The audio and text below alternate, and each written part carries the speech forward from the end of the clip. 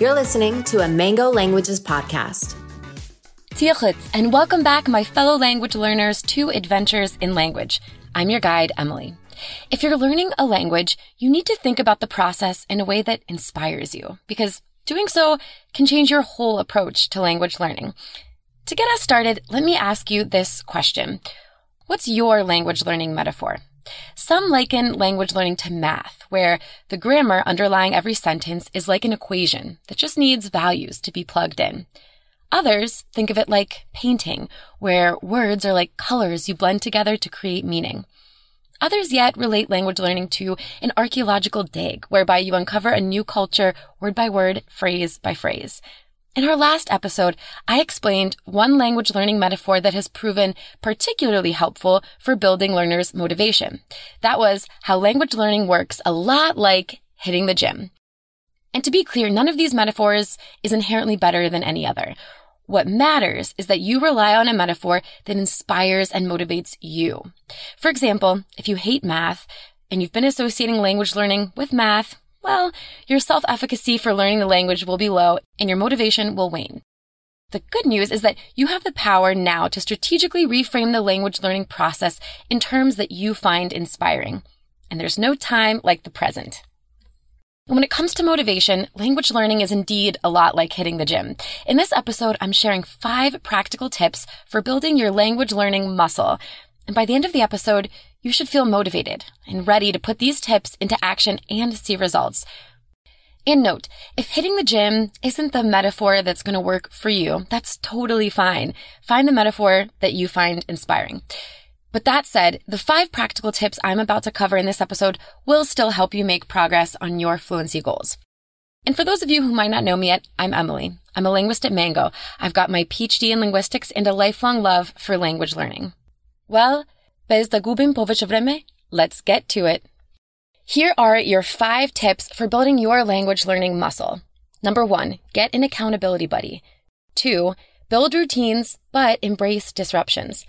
3, track your progress. 4, make sure you're enjoying the process. And 5, set realistic goals. Now, let's break those down.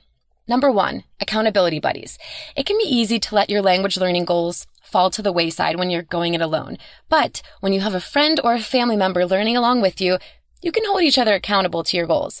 And for those of you who use the Mango Languages app, did you know that you have access to the Friends and Family feature? You can add up to 5 friends and family accounts with your account. And you don't have to be learning the same language for them to be your accountability buddy. You could be learning different languages, but keep each other accountable on consistency and committing to your study sessions. Number 2, build routines, but embrace disruptions. Consistency is key in building your language learning muscle. You've got to make time for practicing the language.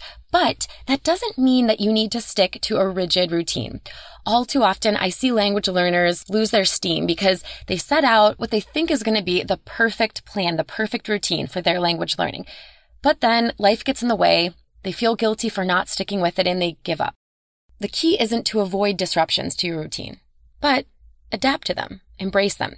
So maybe you set out to study every morning for 20 minutes, but then something came up this morning and you had to skip. Well, fret not. Just make it up during lunch or before you go to bed. Here's a little cognitive science nugget of information for you. A little variation in the when and where of your language learning can actually be helpful to storing information in your brain long term. And the reason for this is it helps you form new associations to the learning content. So if you can't stick to the routine you set up initially, find a new one that works. Maybe you protect your time for language study on your calendar, or maybe you get up a little bit earlier to do it, or maybe you fit in a few minutes of a lesson during a couple small breaks throughout your day. The point is, don't confuse consistency with rigidity. Build routines, but embrace disruptions. Number 3, track your progress. Just like people track their fitness goals and fitness activity with a fitness watch, you can track your activity and your goals with your language learning. How many hours were you able to dedicate to language practice this week? Did you mostly study during the day, or was it at night? Were there any noticeable gaps in your routine? Did you notice any patterns? The great thing about tracking your habits and your progress is that you're able to more objectively identify your weaknesses and, just as importantly, celebrate your successes. If you don't want to keep track of your study patterns manually, the Mango Languages app can help you with that, as it tracks your activity within the app so that you can reflect on it later. Number 4, make sure you're enjoying the process. I know, it sounds so simple and obvious, but you absolutely must be able to find a way to enjoy the process of language learning, or else you simply won't stick with it. It's the same principle with exercising. If you hate running, then don't make running the central part of your exercise routine. Find another way to exercise. For example, if you dread studying in your apartment or house, go outside for your language learning. When it comes to vocab practice, if you find learning animal words to be super boring, then learn the vocab for words and concepts that genuinely interest you. You know, the ones that you're likely to use in real life conversations. Point is, if you want to stick with it, you need to enjoy the process. All right, our last tip, tip number 5, set realistic goals. Your success ultimately comes down to your goals in the language.